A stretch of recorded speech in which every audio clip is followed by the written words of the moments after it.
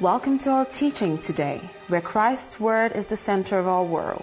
We are about to listen to the undiluted Word of God from the throne of grace with Pastor Philip Ransom Bello. In the name of Jesus, we thank you for your Word. We give you praise, and we know that you are with us. We know that we have the Holy Spirit, and we are led into all truth today as we go into your Word.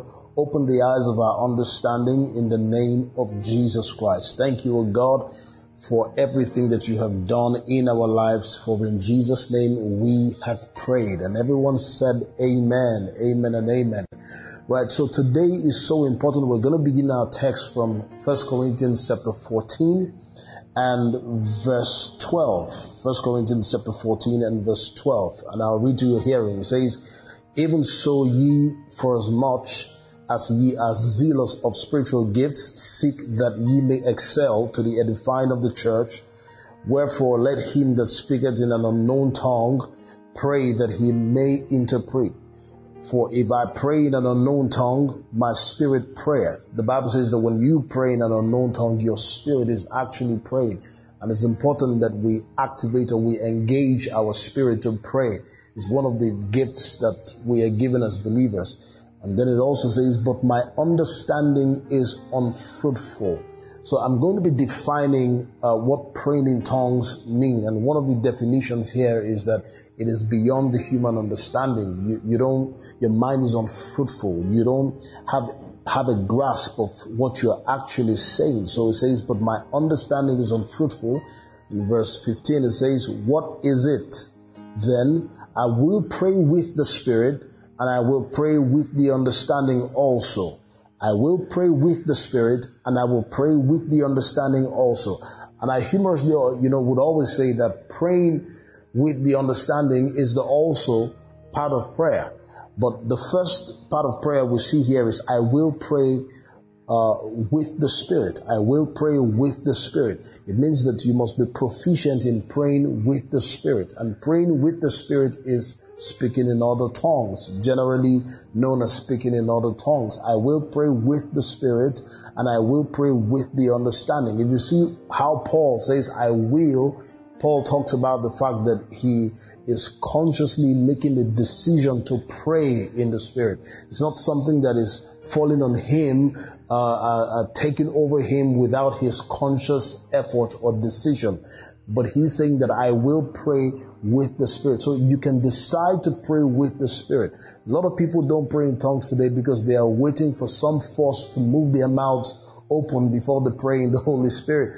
But you see, if you're going to pray in the Holy Spirit, you've got to learn how to open your mouth and speak, and the words will flow. The utterance will be there, and it is for you to speak as you are inspired by the Holy Spirit. So to pray with the Spirit means to pray inspired by the Holy Spirit. That's what it means to pray with the Spirit. It means to pray inspired by the Holy Spirit. So let's keep reading. It says, "And I will sing with the understanding also."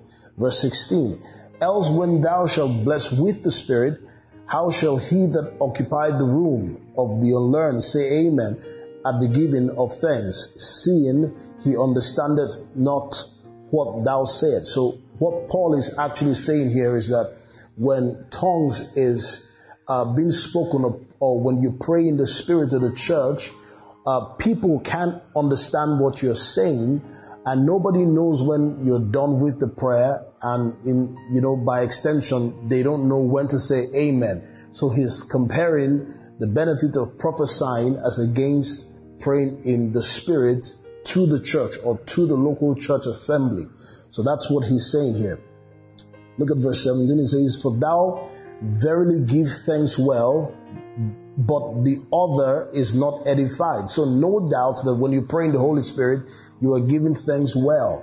But the thing is that the other person who is by your side is not edified because he doesn't hear what you're saying, except he's given the gift of interpretation to understand what you just said.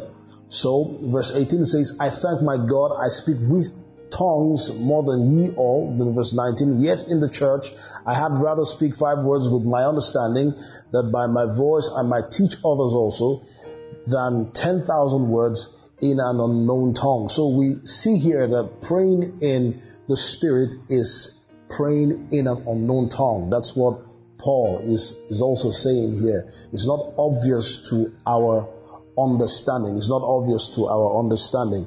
I want you to see also second point or second definition of what it means to pray in tongues. It's that it is the biblical evidence of the baptism of the Holy Spirit. When you speak in tongues, it is the biblical evidence of the baptism of the Holy Spirit. And let's take a text from Acts chapter 2 from verse 4. Acts chapter 2 and verse 4. We see where the Holy Spirit came. Acts chapter 2 from verse 4. Hallelujah. It says, and they were all filled with the Holy Ghost and began to speak with other tongues as the Spirit gave them utterance. Now, let me make you understand this, that when you have utterance, utterance is also like an urge that you feel in your spirit. The moment you feel that urge in your spirit, it's left for you to open your mouth and begin to speak. And this is for someone who is probably listening today and you have never prayed in tongues before, but you feel the urge. You feel something pushing you on the inside, and that is your key to speak. Utterance is being given to you. So the Bible here says in verse 4 that they were all filled with the Holy Ghost and began to speak with other tongues. So it's biblical evidence of the fact that you are baptized with the Holy Spirit. Let's also see Acts chapter 10 verse 43. Acts chapter 10 from verse 43. Hallelujah. Glory to God. Acts chapter 10 verse 43. Yeah, it says, to him gave all the prophets witness that through his name whosoever believeth in him shall receive remission of sins. Then look at verse 44. While Peter yet spake these words, the Holy Ghost fell on all them which heard the word of God. Now, this is the account of Peter in the house of Cornelius. Now, if you remember, Cornelius was a Gentile. He's not a Jew. He's a Gentile. The Bible says in Acts chapter 2, right, that the Holy Ghost, as the Holy Ghost came upon them, they began to speak in tongues. Those were the Jews. But the Holy Spirit also fell on the Gentiles while Peter was speaking. If you go back to Acts chapter 8, you will see where the Bible says that the Samaritans, received the baptism of the Holy Spirit and they began to speak in tongues when Peter and John laid hands on them, right? The Samaritans are a mixed race of both the Jews and the Gentiles. So they are not pure Gentiles. They're a mixture of both the Jews and the Gentiles. But in this case here where Peter is talking to Cornelius, he's speaking to pure Gentiles, and the Bible says that while he was speaking, the Holy Spirit fell upon them. Now, if you notice, Peter did not want to come to the house of Cornelius. Why? Because, he felt like the Jews were superior, and that was why God gave the vision to Peter, and he dropped the animals, and he said, kill and eat, and he said, why should I eat what is unclean? And God said to Peter, why would you call what I have created unclean? And it's important for you to know that God is actually trying to say that if the Jews had received the Holy Spirit, it means that the Gentiles will also receive the Holy Spirit. And Peter, not even laying his hands on the Gentile or on Cornelius and his household, the Bible says that while he was speaking, the Holy Ghost fell on them which heard the word. And that is to say to you that at the preaching of the word of God, you can be baptized with the Holy Spirit. And this is so powerful. This is an important truth for us to come to know. It says, while he was speaking, the Holy Ghost fell, meaning that there is no segregation between the Jews and the Gentiles. It means that everyone has received the Holy Spirit today. Praise God. And they of the circumcision, verse 45, which believed were astonished, as many as came with Peter. When the Bible says, and they of the circumcision, is actually talking about the Jews. So the Jews were surprised that the Gentiles had received the Holy Ghost. And God is trying to say that the prophecy as given to Abraham will be fulfilled here, where he says, in thy seed shall all the nations of the earth be blessed. meaning that it's not just the Jews who will be custodians of the Holy Spirit, but the Gentiles. And you and I are Gentiles. No, we're not Jews, right? The Holy Spirit has come, and we are filled and baptized, and we can also speak in tongues. And that's what the scripture here is saying.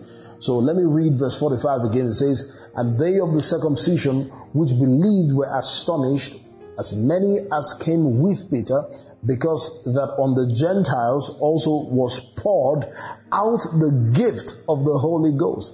And verse 46, for they heard them speak with tongues and magnify God.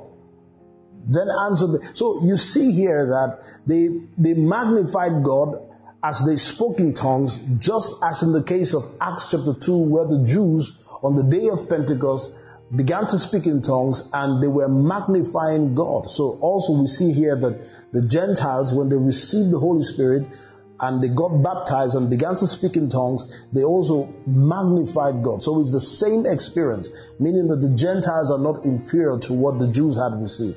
And this is a glorious benefit that we have, as people of God. Let me also show you Acts chapter 19, verse 6. Acts chapter 19, verse 6. Hallelujah. Acts chapter 19, verse 6. What does it say? It says, and when Paul had laid his hands upon them, the Holy Ghost came on them, and they began to speak with tongues and prophesied. So you see here that they spoke in tongues after the laying on of hands. They were filled with the Holy Ghost. They began to speak with tongues after hands were laid on them. Let us also see Acts chapter 8, verse 14 to 17. Acts chapter 8, verse 14 to 17. This is the account in Samaria. Acts chapter 8, verse 14 to 17. Hallelujah. It says, now when the apostles which were at Jerusalem heard that Samaria had received the word of God, they sent unto them Peter and John, who, when they were come down, prayed for them that they might receive the Holy Ghost. For as yet he was fallen upon none of them, only they were baptized in the name of the Lord Jesus. Verse 17, then laid their hands on them and they received the Holy Ghost. They received the Holy Ghost. Let's look at verse 18. It says, and when Simon saw that through laying on of the apostles' hands the Holy Ghost was given, he offered them money. So, what did Simon see that the Holy Ghost was given to the Samaritans? He saw that the Holy Ghost was given to them when he saw them speaking in tongues. So one of the evidences of the baptism of the Holy Ghost is the speaking in tongues.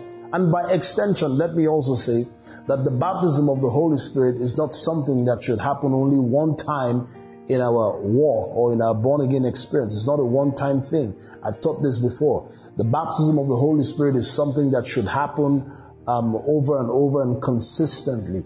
And if the evidence of the baptism of the Holy Spirit is speaking in tongues, it also means that when you speak in tongues, you can in turn get filled or baptized with the Holy Spirit. And that's an important truth for you to know. Every day is important for you to charge yourself in the Holy Ghost, to get filled with the Holy Ghost. Praise God. Still on definitions of what it means to pray in tongues. Speaking in tongues is also a sign that follows the believer. Let's see Mark chapter 16 verse 17. It is also a sign that follows the believer. Mark chapter 16 verse 17. Mark chapter 16 verse 17 is also a sign that follows the believer. It says, and these signs shall follow them that believe. In my name they shall cast out devils. They shall speak with new tongues. That's what the Bible says. It says, this sign shall follow them that believe. It's not saying these signs will follow those who are called to be pastors, or these signs will follow those who are called to be apostles. No. The Bible is saying these signs will follow them that believe. As long as you believe and you put your faith in Christ, it is a sign that will accompany you as long as you embrace it. So speaking in tongues is for every believer. Hallelujah. It says, in my name they shall cast out devils and they shall speak with new tongues. Praise God. So we have listed out 3 definitions of speaking in tongues. The first one is that it is not obvious to the understanding. And secondly, we said that it is the biblical evidence of the baptism of the Holy Spirit. And thirdly, we said it is a sign that follows believers. Now, apart from the fact that speaking in tongues is a sign that follows believers, it is also a sign to unbelievers. It is also a sign to unbelievers. Let me show you a scripture in 1 Corinthians chapter 14, verse 22. 1 Corinthians chapter 14, verse 22. Glory to God. It says, wherefore tongues are for a sign, not to them that believe, but to them that believe not. That is to unbelievers. But prophesying serveth not for them that believe not, but for them which believe. So when we pray in tongues, it is a sign to unbelievers, and it draws their attention to what we have received. And through that, Jesus Christ is being preached, and they come to receive Christ, and they accept the saving knowledge of Jesus. And that's what happened in the Acts of the Apostles when the day of Pentecost came, and they began to speak with tongues, and people were amazed. Are these people drunk? What is going on? I mean, look at the time. Why are they drunk at this time of the day? And Peter rose up inspired by the Holy Spirit. The tongues that they spoke was a sign to unbelievers, and through that, a powerful message was preached by Peter, and about 3,000 people received Jesus Christ that day. It is a sign. And that's why Peter would say things like, this is that which was spoken by the prophet Joel. This is that. It says, in the last days I will pour out my spirit upon all flesh. Sons and daughters will prophesy, and dream dreams. The old men will dream dreams. The young men will see vision and all of that. It says, this is that which was spoken. So it is a sign to unbelievers. So when we speak in tongues, it is a sign to unbelievers, proving what we have received. Praise God. Hallelujah. And that's important for us to understand. And the fourth definition of praying in tongues is that it was prophesied of in the Old Testament. Speaking in tongues was prophesied of in the Old Testament. And you see the legitimacy of speaking in tongues from the prophet Isaiah. Let's see Isaiah chapter 28 verse 11. Isaiah chapter 28 verse 11. Glory to God. Isaiah chapter 28 verse 11. What does it say? It says, for with stammering lips and another tongue will he speak to this people. It says, with stammering lips and another tongue will he speak to this people. And that was a prophecy from Isaiah. And you will see where Paul confirms the prophecy of Isaiah, and he draws inference from that scripture in 1 Corinthians chapter 14 verse 21. So let's see 1 Corinthians chapter 14 verse 21. Hallelujah. 1 Corinthians chapter 14 verse 21. What does it say?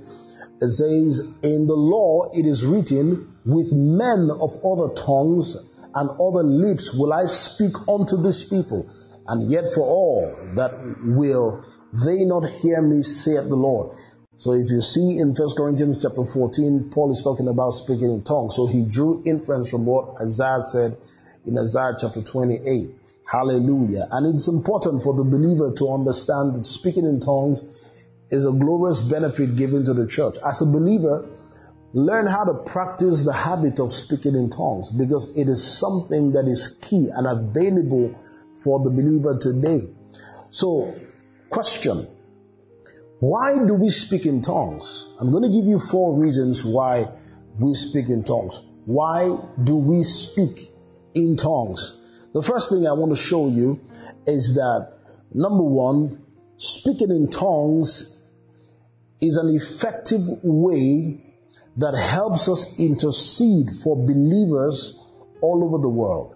Speaking in tongues is an effective way to help us intercede for all believers who are all over the world. And I'm going to show you scripture that when you pray in the Holy Spirit, you're praying for believers all over the world. You don't know all the believers all over the world. In fact, you barely know your extended family members, right?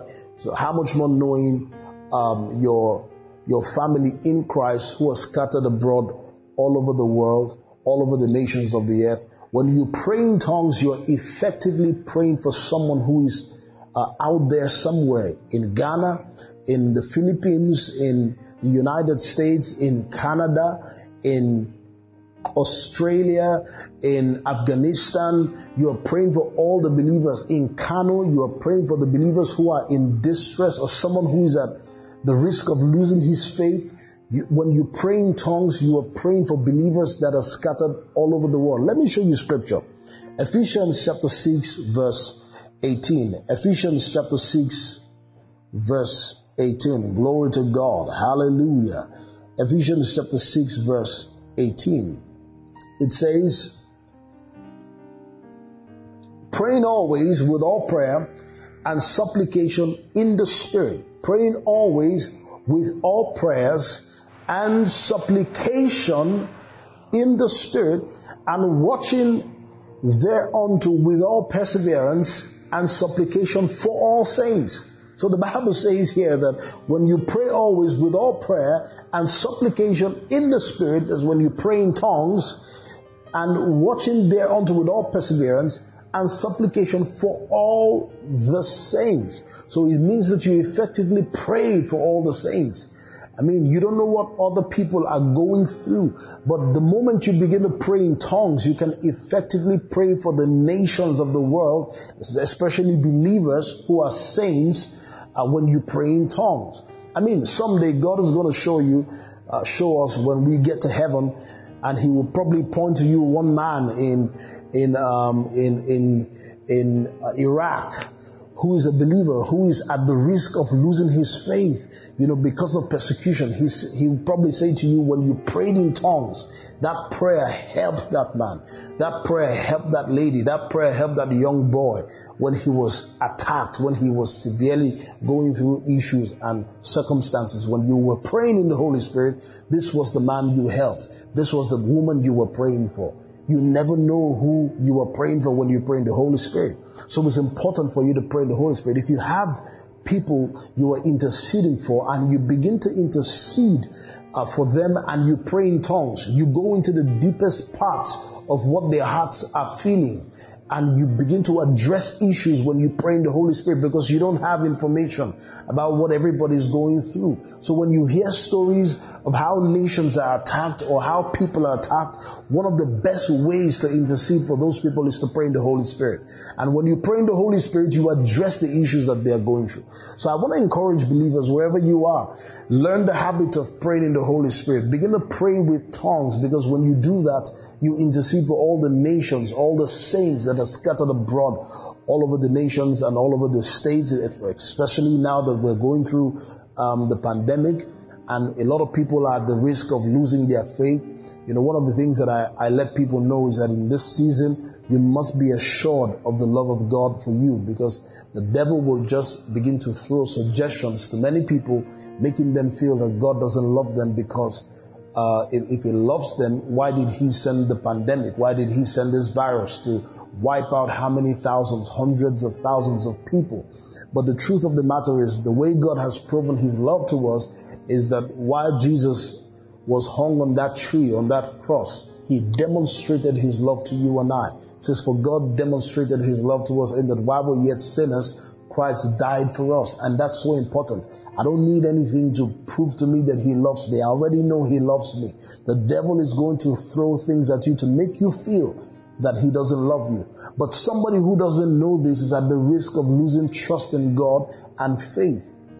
It might even be a close family member. It might be your mom. It might be your father, asking a lot of questions. It might be your children. It might be your brother, your sister, asking a lot of questions. It is important for you to pray for them in the Holy Spirit. And as you do that, they are strengthened wherever they are, all over the nations of the earth. So I think that the church should pray in tongues more often than any other time in the history of mankind. Now is the time for us to pray in tongues than ever before. because we are going through what we have never gone through before, or in this sort or in this nature.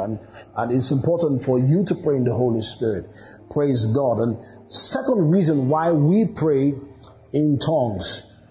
When you pray in tongues, it is a portal for other gifts of the Spirit.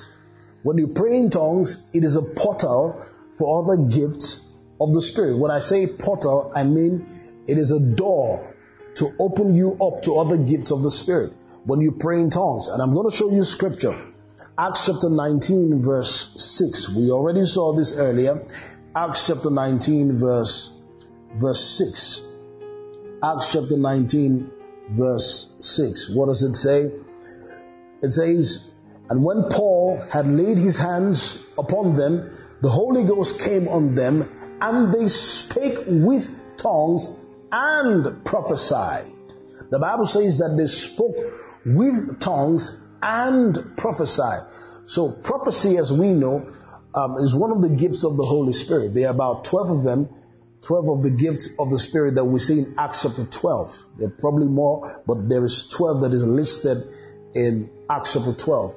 And if you want to learn the gifts of the Spirit, you can break them into 3 basic categories: the utterance gift, the power gifts, and the revelational gifts. God bless Kenneth Hagin for teaching us that. The utterance gift, the gift of prophecy, the gift of speaking with other tongues, the gift of interpretation of tongues, then the power gift to come to the gift of healings, the gifts of healings actually. You have the gift of working of miracles, and you have the gift of faith. Then when you come to the revelational gift, you have the gift of word of knowledge, word of wisdom, and you have the gift of discernment of spirit. So the Bible says that when Paul had laid his hands on them, the Holy Ghost came on them, and they spoke with tongues and prophesied. So if they spoke with tongues and prophesied, of which prophecy is one of the gifts of the Spirit, it means that the door to other gifts of the Spirit is possible for you to come into. When you pray in tongues, you open yourself to gifts like faith, you open yourself to gifts like word of knowledge, you open yourself to gifts like word of wisdom when you pray in tongues. I build personally a habit that before I speak, before I go up to the podium to preach, it's a principle, it's a godly habit for me that I would engage in praying in tongues, because it opens the gift of prophecy. Prophecy is inspired preaching for edification, comfort, and exhortation. So prophecy is inspired teaching. If you're going to flow accurately with utterance that is granted to you by the supply of the Spirit, it is important that you know how to speak in tongues. And a lot of people think that prophecy is something that you use only in church. Sometimes it just might be an interview. You might be going for something that is relevant for your business, and you're having conversations with certain people. Before you begin to talk, make sure at the backside of in your closet, you pray in tongues as a believer. These are some of the benefits that you have. You pray in tongues and you begin to speak. When you begin to talk, what you say is penetrating the deepermost parts of their hearts, the people who are listening to you. It will provoke holy emotions. It will provoke spiritual responses, right? That the natural mind cannot understand. But when you speak, your word came with power. The moment you said something, it came with power. And that was because you engaged the habit of praying in the Holy Spirit. So I always say to people, whenever you're going to do anything, learn how to pray in the Holy Spirit. For example, if you're witnessing the gospel to someone and you probably don't know what to say or how to go about it. You understand the message of the gospel, but you don't know how to go about speaking to this person. And you pray in the Holy Spirit. Utterance will be given to you. Don't worry about what you're going to say. That's what the scripture says. When you open your mouth, He would fill your mouth with words. So in evangelism, praying in tongues is very key, because it helps you to activate some of the gifts of the Spirit, of which prophecy is included, and you're able to effectively speak and communicate God's mind to someone. So speaking in tongues is powerful. It's one of the means to, access all the gifts of the Holy Spirit. And that's very important for us to know. Let me also tell you, number three. Why do we need to speak in tongues? We need to speak in tongues because we are strengthened when we pray in the Holy Spirit. When we pray in tongues, we are strengthened. And I want to show you 1 Corinthians chapter 14, verse 1. 1 Corinthians chapter 14, verse 1. It says, "Follow after charity and desire spiritual gifts, but rather that ye may prophesy." Now I'm going to tell you why Paul said, "but rather that ye may prophesy." "For he that speaketh in an unknown tongue speaketh not unto men, but unto God, for no man understandeth him. Howbeit in the spirit he speaketh mysteries." Right? So Paul is saying that when you prophesy, people can understand you, right? It benefits the people who are hearing you. But if you're praying in tongues, it doesn't benefit the people who are hearing you because nobody understands what you're saying. But look at verse 3. It says, "But he that prophesied speaketh unto men to edification and exhortation and comfort." There is a parallel between prophecy and speaking in tongues, and Paul is going to show us the parallel of prophecy and speaking in tongues. So look at verse 4. It says, "He that speaketh in an unknown tongue edifieth himself, but he that prophesieth edifieth the church." So you see the parallel here that both of them edify, but speaking in tongue is for self-edification, while prophecy is for the edification of the church. So Paul is saying that if you pray in tongues, you're going to edify the church. But if you prophesy, you're going to edify the church. But if you pray in tongues, you're edifying yourself. So it means that what prophecy is to the church is what speaking in tongues is to me as an individual.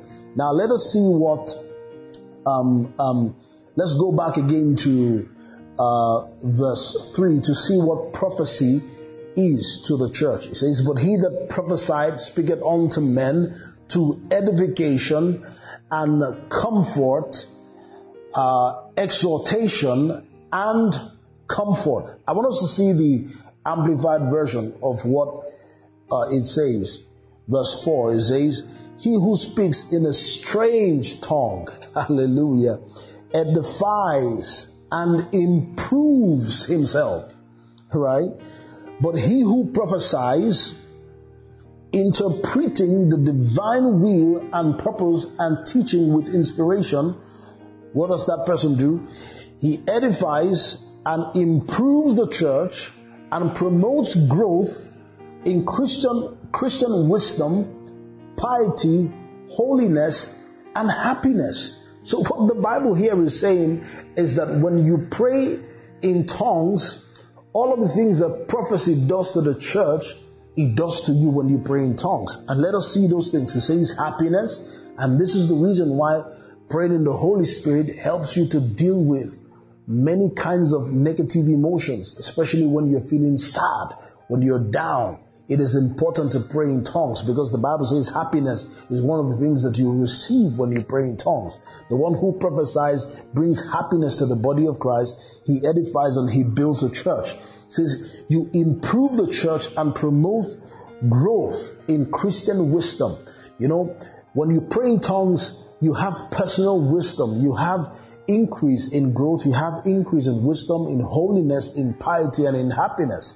And what that means is that you just know what to do. And that's why it's important when you pray in tongues. It orders you to making right decisions. Even your reflex reactions, your reflex decisions, some of the decisions that you make on impulses, right? You make those decisions as inspired by the Holy Spirit, but there's been a capacity of tongue speaking prior to those decision-making moments that you get into. And when you begin to make wise decisions, it is as a result of you praying in tongues frequently. The accuracy level of the one who's always praying in tongues is always high because he just kind of knows what to do. he just takes the right step. You don't know what to do, but even your guesses are right guesses. Your contemplations are the right contemplations, because you give yourself often to praying in tongues.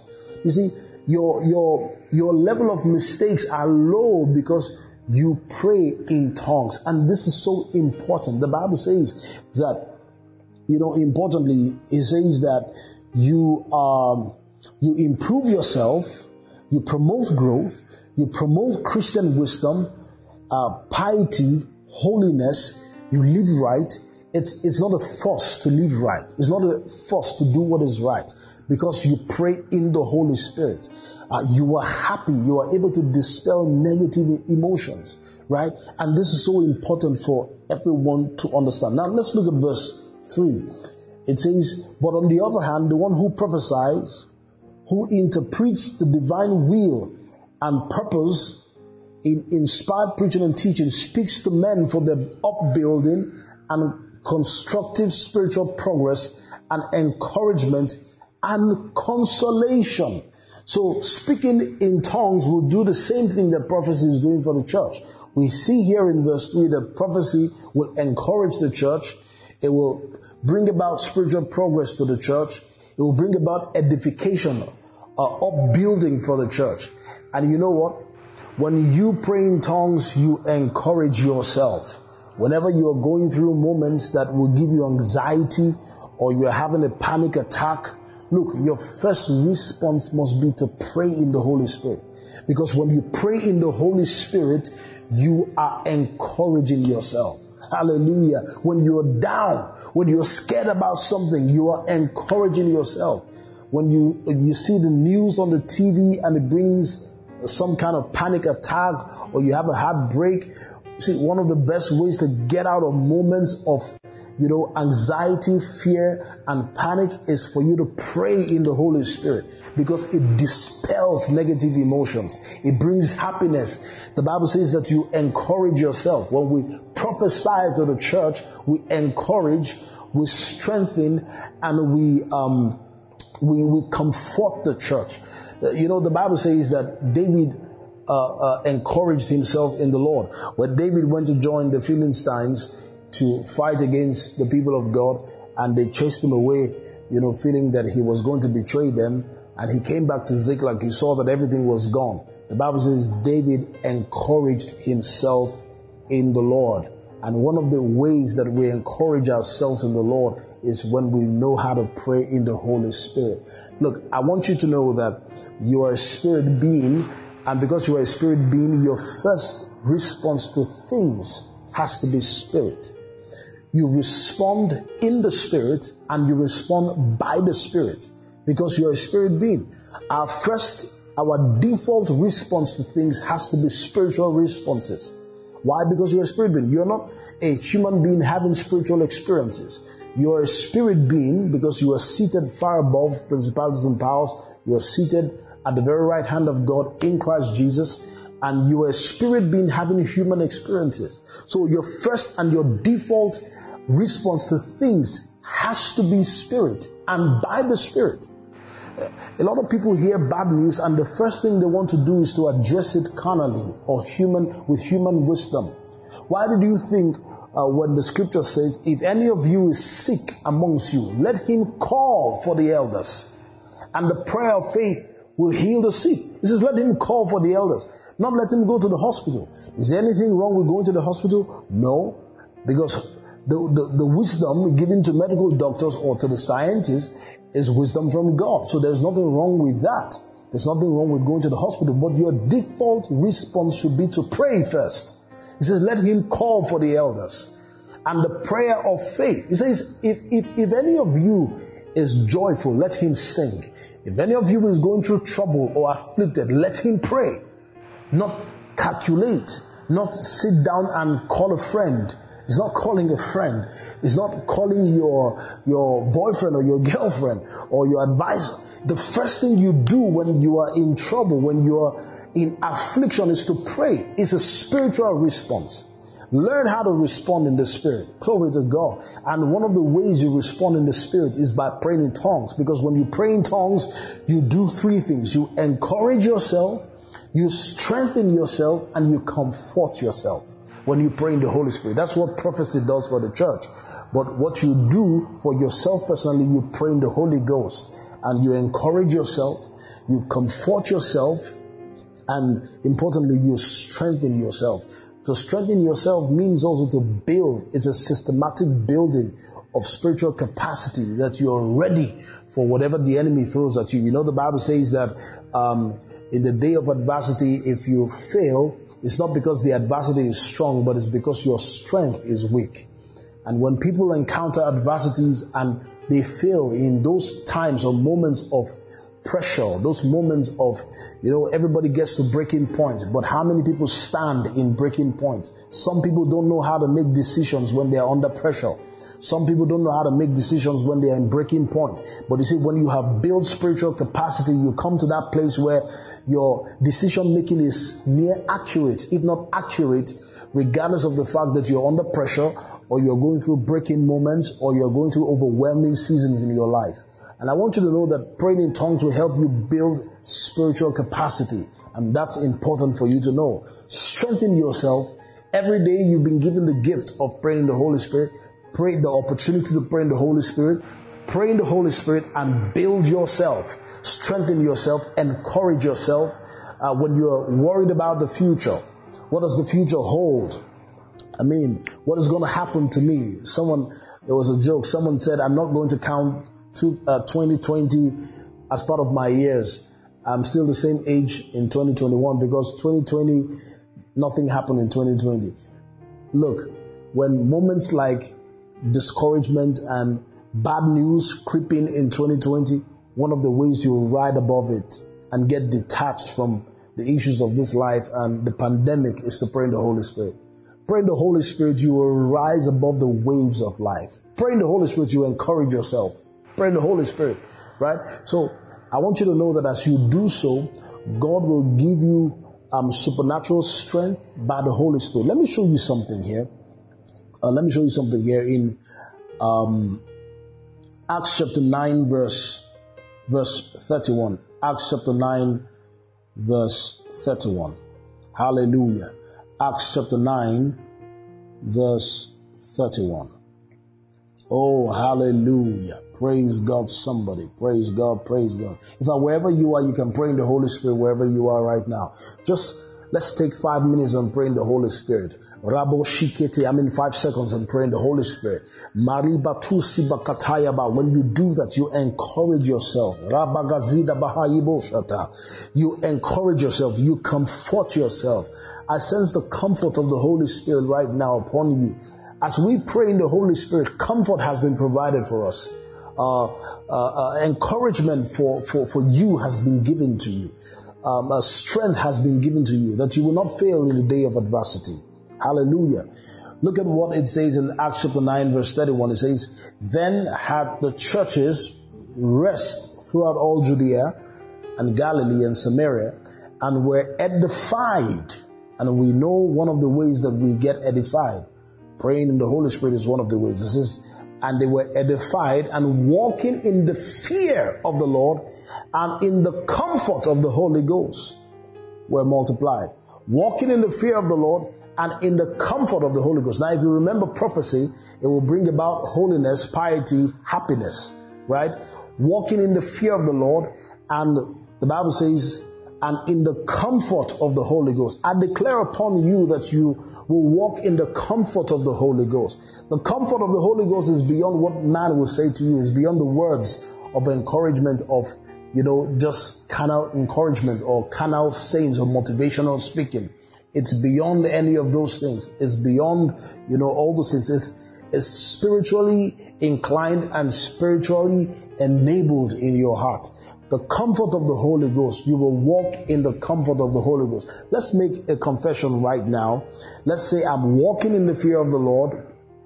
I'm walking in the fear of the Lord. And also say with me, I'm in the comfort of the Holy Ghost. I am in the comfort of the Holy Ghost. I walk in the fear of the Lord. I walk in the comfort of the Holy Ghost. Come on, let's say that together. I walk in the fear of the Lord, and I walk in the comfort of the Holy Ghost. I walk in the fear of the Lord, and I walk in the comfort of the Holy Ghost. I walk in the comfort of the Holy Ghost. I pray in the comfort of the Holy Ghost. I live my life in the comfort of the Holy Ghost.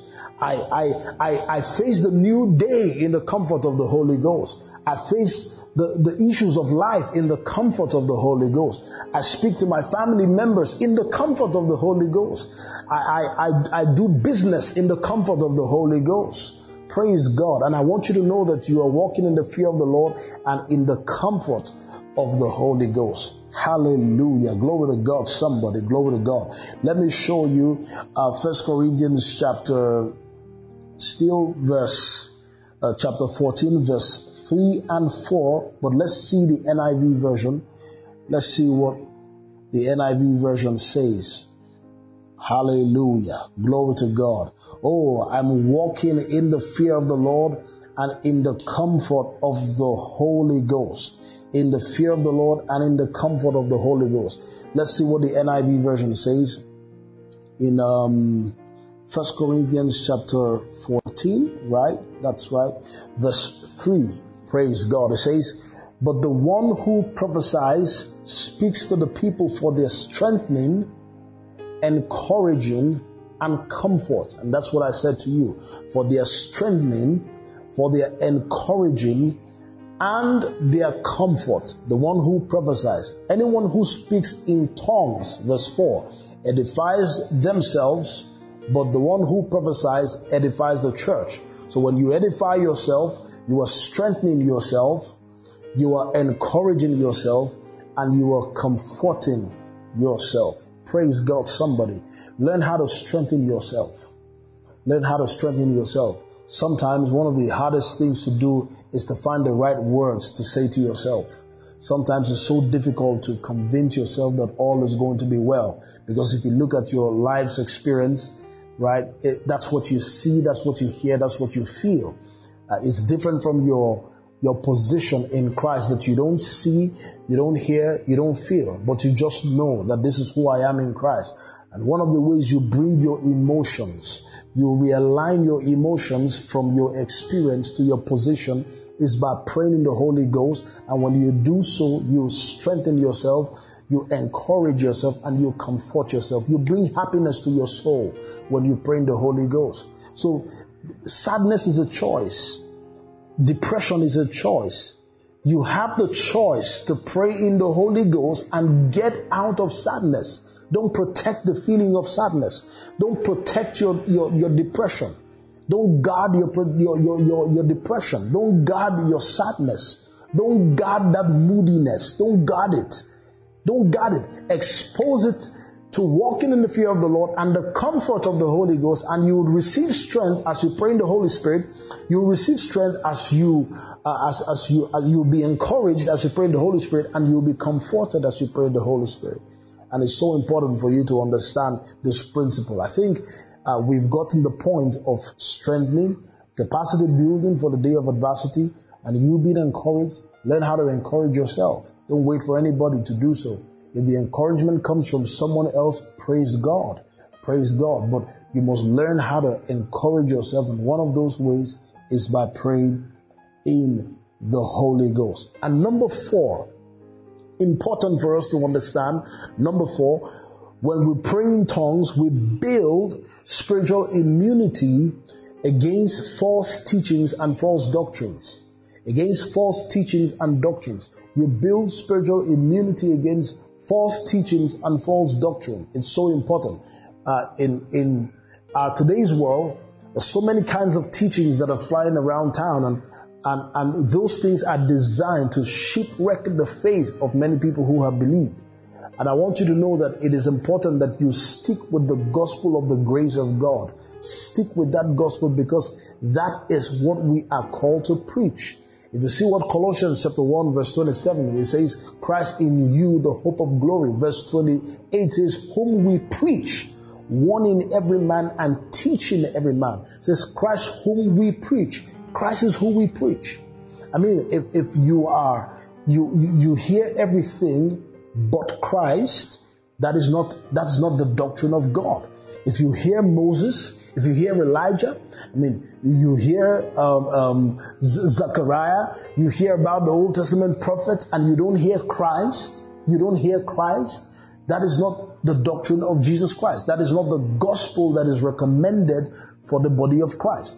Paul said something to the Corinthian church. He said, "For I have determined not to know any other thing other than Christ and Him crucified." So I don't want to know any other thing. I didn't come with the enticing words of man's wisdom, but I came with a demonstration of the Spirit and power.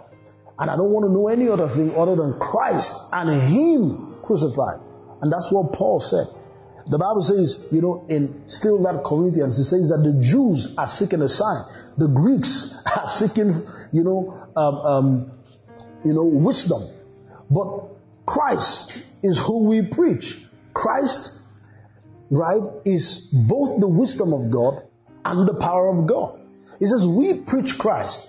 To the Jews, the preaching of Christ is a stumbling block. And to the Gentiles or to the Greeks, it is foolishness. It doesn't make sense. But it says, to those who are called, both Jews and Gentiles, Christ is the wisdom of God to the Greeks and the power of God to the Jews. So Christ is all that we need. He's more than enough. The teaching of Jesus Christ is more than enough. Paul said, "I'm not ashamed of the gospel of Jesus Christ, for it's the power of God unto salvation to everyone who believes." And that's who we preach. We preach Jesus. Jesus is our message. Jesus is our message. The church is not a motivational hall or a synagogue or a hall where people preach and don't talk about Christ. The summary of the gospel of Jesus Christ is the death, the burial, and the resurrection of Jesus Christ. That's the summary of the gospel in 1 Corinthians chapter 15, from verse 1 down to verse 4. That's the summary of the gospel. So Christ is who we preach. Hallelujah. So when you pray in tongues, you immune yourself from getting into errors, from getting into false doctrines and false teachings. Is one of the key ways to deepening your conviction of what you understand that Christ has done for you. Let me show you some things. 1 Timothy chapter 4 verse 1. 1 Timothy chapter 4. Oh, hallelujah. 1 Timothy chapter 4 verse 1. What does it say? It says, "Now the Spirit speaketh expressly that in the later times some shall depart from the faith, giving heed to seducing spirits and doctrines of devils." The Bible says that some will depart from the faith. Some will depart from the faith. And this is the danger, right, of hearing what is wrong, hearing false doctrine. It is a danger. It says, "Now the Spirit speaketh expressly that in the later times some shall depart from the faith, giving heed to seducing spirits and doctrines of devils." Seducing spirits and doctrines of devils. Now, let me point out something to you here. That if you want to know what kind of spirit is in operation, check the doctrine. It says, "Giving heed to seducing spirits and doctrines of devils." And doctrines of devils. If you want to know what kind of doctrine, what kind of spirit is in operation, look at the doctrine. If the doctrine is not in consistency with Christ, you can tell that that's not the operation. That's not the Spirit of God in operation. So you must be careful what spirit you are putting yourself under. It has to be the right doctrine of Jesus Christ. It says, "Speaking lies in hypocrisy" in verse 2, "having their conscience seared with hot iron." Praise God. And let me also show you another scripture. In Ephesians chapter 4 verse 14. Ephesians chapter 4 verse 14. Glory to God, somebody. Ephesians chapter 4 verse 14. It says, oh hallelujah, it says that we henceforth be no more children, tossed to and fro, and carried about with every wind of doctrine, by the sleight of men and cunning craftiness, whereby they lie in wait to deceive. We can't afford to be children tossed to and fro by every wind of doctrine. Praise God. Carried away by every wind of doctrine and the slay of men and cunning craftiness. You must watch out for what you hear. You must make sure that you submit yourself and subject yourself to the right teachings that are consistent to the teachings of Christ. And that's very important for you to know. Praise God. Let me show you more scriptures. More scriptures. Colossians chapter 2 verse 8. Colossians chapter 2 verse 8. Colossians chapter 2 verse 8. I love this. Hallelujah. I hope you're getting blessed today. Colossians chapter 2 verse 8. It says, beware lest any man spoil you through philosophy and vain deceit, after the tradition of men, after the rudiments of the world, and not after Christ. It says, beware lest anyone spoil you. Whatever is not after Christ, don't give yourself to that. Let me show you something lastly in 2 Timothy chapter 2 from verse 15. 2 Timothy chapter 2 from verse 15. Oh, hallelujah. Glory to God, somebody. Hallelujah, hallelujah. 2 Timothy chapter 2 from verse 15. It says, study to show thyself approved unto God, a workman that needeth not to be ashamed, rightly dividing the word of truth. Verse 16 says, but shun profane and vain babblings, for they will increase unto more ungodliness.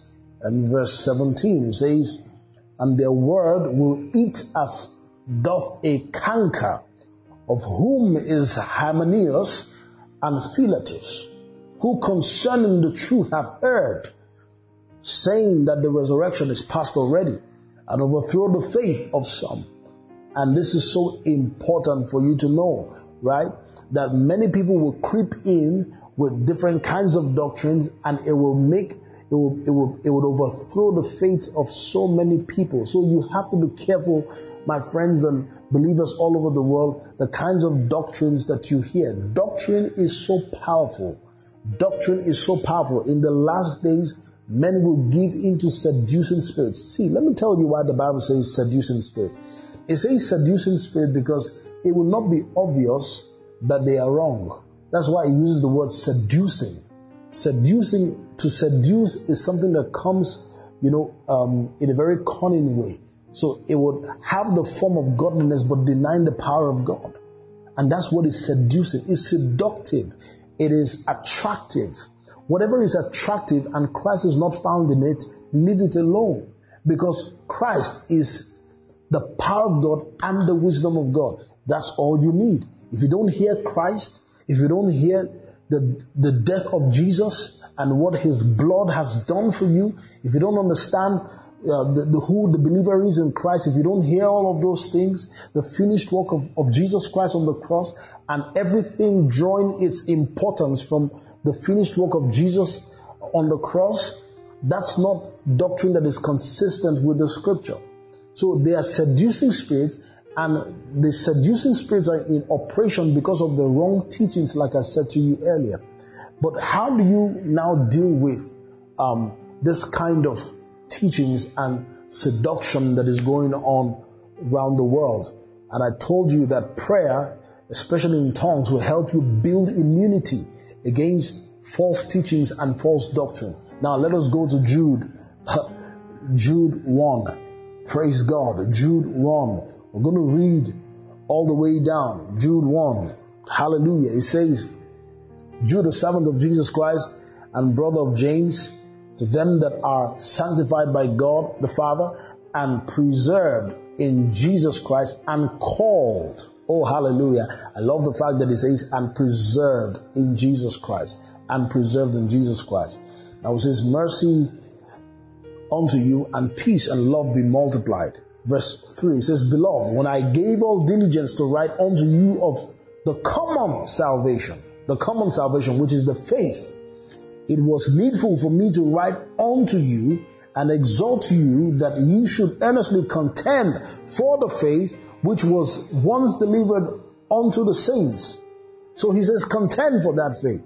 For there are certain men crept in unawares, who were before of old ordained to this condemnation, ungodly men, turning the grace of our Lord or our God into lasciviousness and denying the only Lord God and our Lord Jesus Christ. So he's saying that there are some people who have crept in and they are transposing the grace of God. They are going ahead telling people that it's okay to do what you want to do because God has forgiven you. We call them the libertines.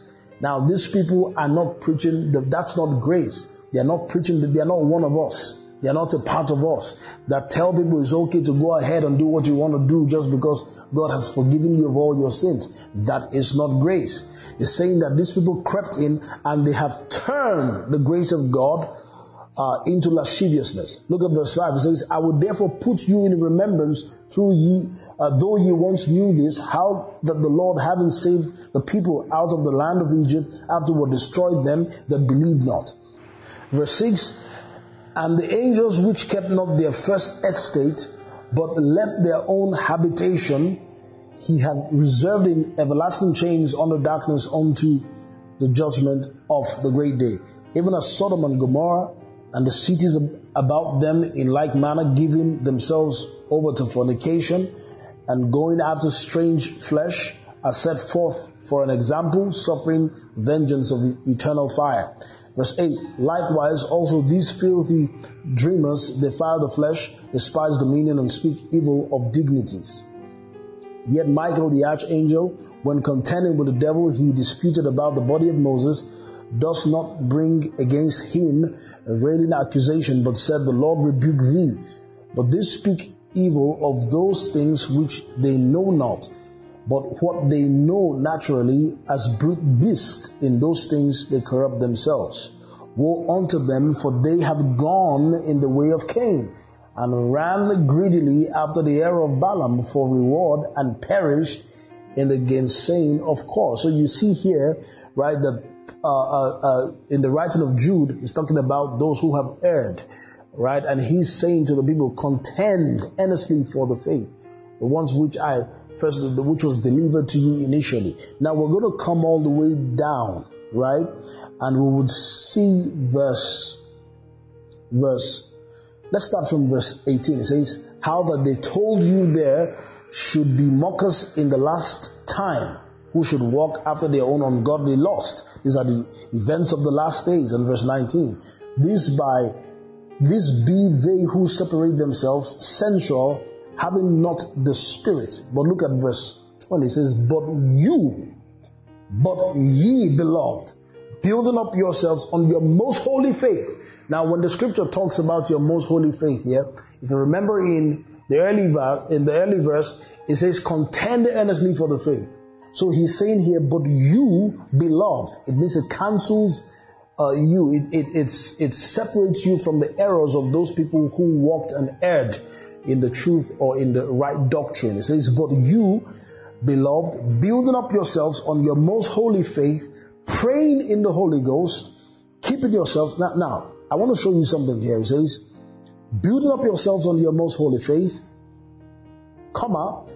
praying in the Holy Ghost, keeping yourselves in the love of God, looking for the mercy of our Lord Jesus Christ unto eternal life. These are four statements. I know if we often read it this way, building up yourselves on your most holy faith, praying in the Holy Ghost. That's how we read it before. But you see, the writer here is saying that there are four things that will help you stay immune to false doctrine and not erring because of many who have crept in unawares. And he says the first thing here is building up yourselves on your most holy faith. And what that means is to consolidate on what you have learned about Christ. So that's what it means. And then number two, it says praying in the Holy Ghost. So let me start again. How do you get immunity against wrong teaching and doctrine? Number one, build yourselves on your most holy faith. That's number one. And what is building yourselves on your most holy faith? It is consolidating your understanding and knowledge in Christ, so that when you learn Christ, you know what is not of Christ. And then number two, praying in the Holy Ghost is what helps you build immunity, because it says that, contend earnestly for the faith. So you build immunity by praying in the Holy Ghost. And number three, you keep yourselves in the love of God. When you keep yourselves in the love of God, you are likely not going to deviate to what is not Christ. You will keep yourself in His love, and you will stay firm-footed in the doctrine of Christ. You will not be like a child who is tossed to and fro by every wind of doctrine. And number 4, looking for the mercy of our Lord Jesus Christ unto eternal life. And what does that mean? It means that you are anticipating His coming. There is a glorious benefit for those believers who are waiting for the coming of our Lord Jesus Christ. The anticipated coming of our Lord Jesus Christ. So first thing, build yourselves on your most holy faith. Secondly, praying in the Holy Ghost. Thirdly, keeping yourselves in the love of God. And fourthly, looking forward to the mercies of our Lord Jesus Christ. And when you pray in the Holy Spirit, you immune yourself from errors. You keep yourself right with the correct doctrine of Jesus Christ that is necessary for the building of your faith. And I hope you've been blessed, knowing the benefits of speaking in tongues and praying in the Holy Ghost, of which we said that praying in tongues opens portals of other spiritual gifts. The Bible says, fan to flame the gifts of the Spirit, the gifts that are inside of you. And one of the ways you fan to flame the gifts that are inside of you is by praying in the Holy Ghost. A lot of you have a lot of great gifts. The gift of prophecy, the gift of word of knowledge. You never know because you have not engaged yourself in these gifts. My father taught me something one day when he was teaching. He says one of the ways that you engage yourself and you stir the gift is by prayer and practice. And I believe what he meant by prayer there is praying in the Holy Spirit. You pray in the Holy Spirit, you stir your gifts, and then you practice. You exercise yourself in godliness, and you begin to practice these gifts. These things are for the edification of the saints and for the body of Christ. So fan to flame that gift that you have inside of you. You would never come to the realization of the gift if you are not prayerful. You may never come to the realization of the gift if you are not prayerful. Prayer is one of the keys, especially praying in tongues. And we also said that when you pray in tongues, you are praying for all the brethren, the saints that are scattered all over the world. And that's very key. We also said that when you pray in tongues, you are strengthened, you are encouraged, and you are comforted. You're walking in the fear of the Lord, and you're walking in the comfort of the Holy Ghost. Hallelujah. And fourthly, we also said that when you pray in tongues, you immune yourself so that you're not tossed to and fro by every wind of doctrine, but you are kept in the love of God. You are kept in the patient waiting of the coming of Christ. And my friends, I just want to encourage you, learn the habit, build godly habits of praying in the Holy Spirit. Wherever you are, let's just pray in the Holy Spirit for just a minute. As you pray in the Holy Spirit right now, comfort is coming on you and on your spirit right now. The comfort of the Holy Ghost. Pray in the Holy Ghost wherever you are. Pray in the Spirit wherever you are. You are encouraged right now. As you pray, you are encouraged right now. You are strengthened. Capacity is being built right now as you pray in the Holy Spirit. It has come upon you right now. The wisdom of what to do. Wisdom knowing what to do. The right decisions. Knowing the right things to do. The right words to say. The spirit of prophecy is activated as you pray in the Holy Spirit. The Bible says that when the Holy Spirit came upon them, they began to speak with tongues and they prophesied. So as you pray in the Holy Ghost, you are opening yourself to the gifts of the Holy Spirit. Healings is made available right now. You lay your hands on that sick and the sick will recover. Pray in the Holy Spirit. You know what to do. It's your first response when you hear calamity, when you hear bad news, when you hear things that are not godly, when you hear things that would stir up fear and panic and anxiety. The first thing you do is you pray in the Holy Ghost. Thank you, Father, oh God, because as we know that we have these things as assured to us by the Word of God, we have come into the reality of the benefits of praying in the Holy Spirit. Hallelujah. I believe that this concludes this message. Thank you for listening, and for more information about the Standpoint Church, visit our social media platform on www.facebook.com/standpointabj, twitter.com/standpointabj, instagram.com/standpointabj, and on soundcloud.com/standpointabj.